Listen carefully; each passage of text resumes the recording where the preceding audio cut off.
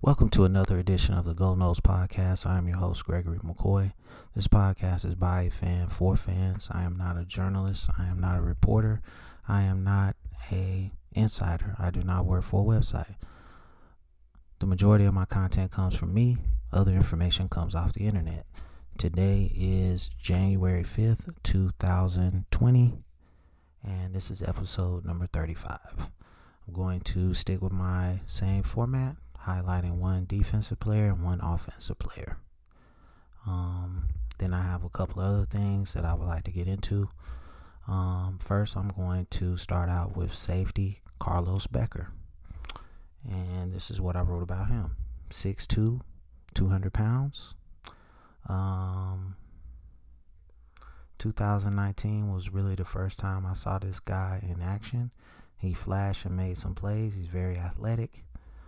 He's a pretty good tackler. With proper coaching, he could develop into something special. It seems like he's been at Florida State for 10 years.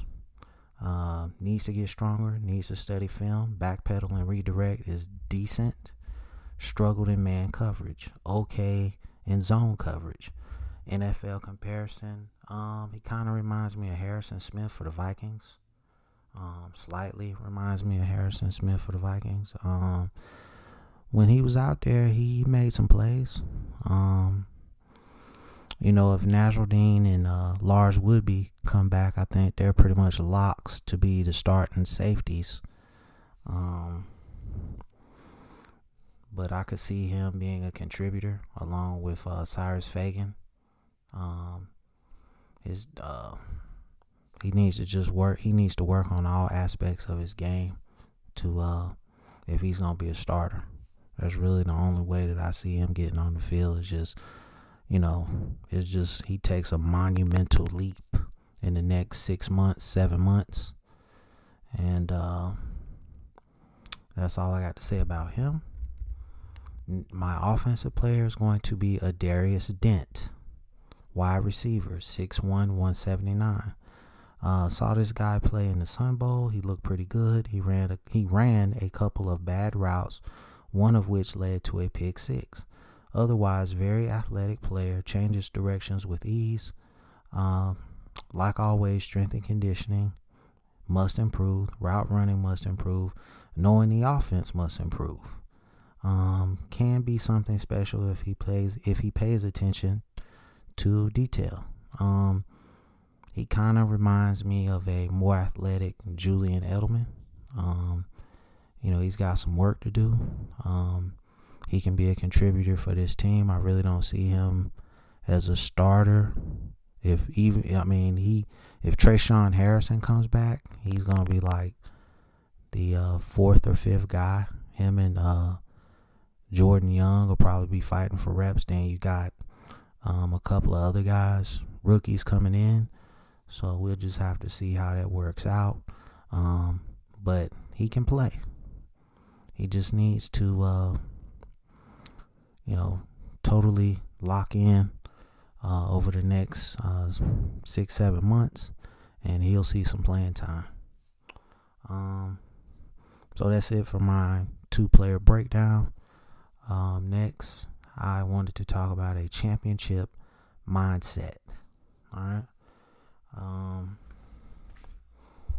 Championship mindset.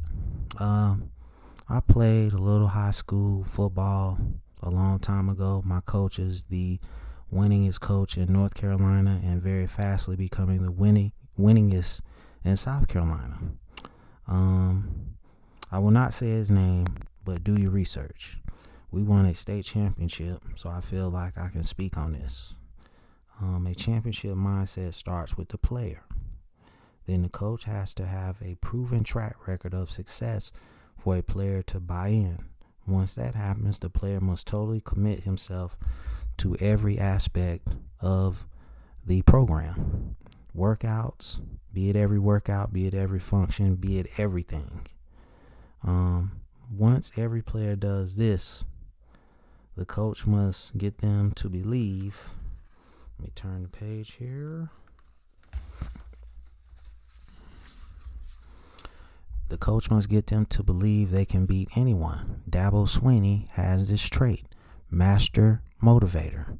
Norvell could learn a lot from Dabo, and it pains me to say that. If Norvell can instill this mindset, this rebuild won't take long. Couple this with multiple top 5 recruiting classes, and we will be back.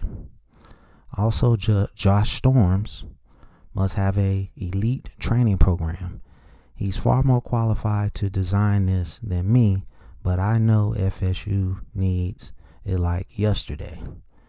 When desire meets motivation and elite training, when desire meets motivation and a elite training program, success is imminent.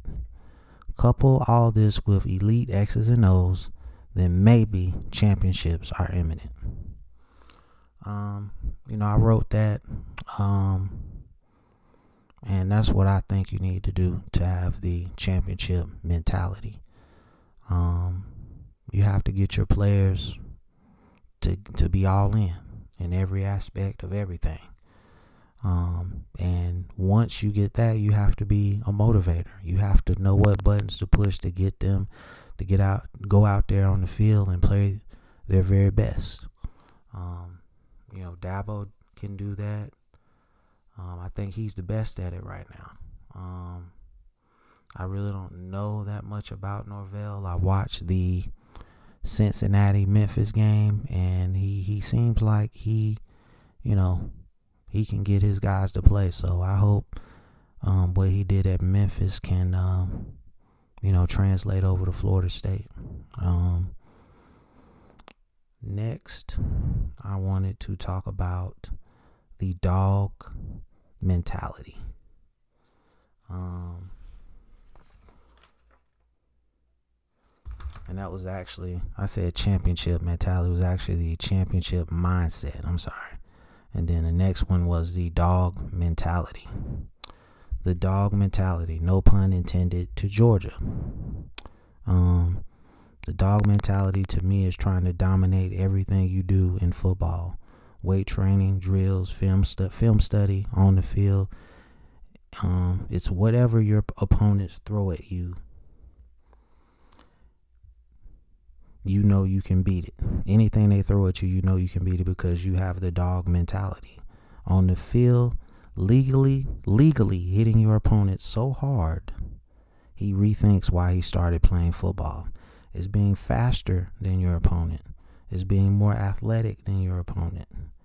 It's within the rules of the game, doing any and everything to win. Again, Clemson has this mentality. FSU or Florida State does not. We had it several years ago. We lost it.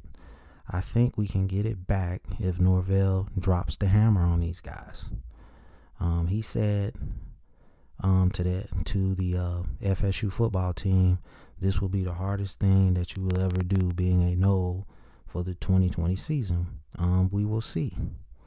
The Dawg mentality on offense to me is the offensive line imposing their will on their opponents. On defense, of course, it's the defensive line dominating the opposing offensive line. This is where it all starts. When this happens, it filters down to other positions. And let's see. Thus the whole team has the Dawg mentality. So, like I said, the Dawg mentality to me is just dominating everything that you do in this sport. Okay? You just attack it, you defeat it, you win. That's it. Attack, defeat, win. That's pretty much what it is. And like I said, at the beginning of this decade, we had it. We had it for 3 or 4 years. Then as time went on, we lost it. And right now we're back-to-back losing seasons for the first time in almost 50 years. So hopefully Norvell can get us back up to where we all want this thing to be, like I've said for like every episode. So The next thing I wanted to do, I brought back one-liners. I did this in an earlier episode. Basically, one-liners is just a sentence about things in football. It can be NFL or college. Pretty soon it's going to be all sports, but it's just, things that I think about right now as it relates to college and pro football. So here we go. LSU will beat Clemson 44-38. Cam Akers will be a first-round pick. Stanford Samuels might go undrafted if he has a bad 40 time. Isaiah Simmons for Clemson is a special talent. Jim Harbaugh sucks at Michigan. I hate that Tua Tagovailoa is dragging out his NFL decision. College football playoff prediction for next season. Alabama, Clemson, Ohio State, and Oregon. James Blackman. I say it's a 50-50 shot if he stays at Florida State. Vikings will beat Saints. Eagles will beat Seahawks. Patriots will beat Titans. And I believe the Texans are playing the Bills. So, yeah, I believe the Texans are going to beat the Bills. Clay Helton at Southern California will get fired mid-season next year. Chip Kelly at UCLA will get into the Pac-12 championship game. Florida State goes 9-3 next season. Kalen LeBourne has a breakout season. Scary Terry back-to-back 1,000-yard seasons. Big Marv has at least 10 sacks next season. See, let me flip the page here. Apologize for that noise with the paper. Trevor Lawrence has some serious speed. Travis Etienne will be the first running back drafted if he comes out. If LSU finds another quarterback after Joe Burrow leaves, they can get back to the college football playoff next season. Lamar Jackson should be a unanimous NFL MVP. Dylan Moses for Alabama will win the Buckets Award. Scary Terry will win the Fred Biletnikoff Award. Stingley for LSU will win the Thorpe Award. North Carolina will win the Coastal Division next season. If Oklahoma has a one-loss team, I hope they do not get into the college football playoff. Florida State ends losing streaks to at least two of their rivals next season. To reiterate from a previous episode, the college football trophy is hideous. I hope Clemson puts an actual threat on their schedule next season. Spencer Rattler for Oklahoma wins the Heisman next season. Alabama wins the 2020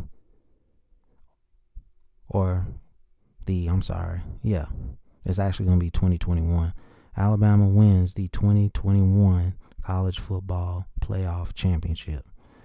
So that's going to conclude one-liners. I know it's been like maybe 20 episodes since I did one of those. I really enjoy doing that because I have a lot of downtime at my job, so I'm going to try to incorporate that more into the podcast.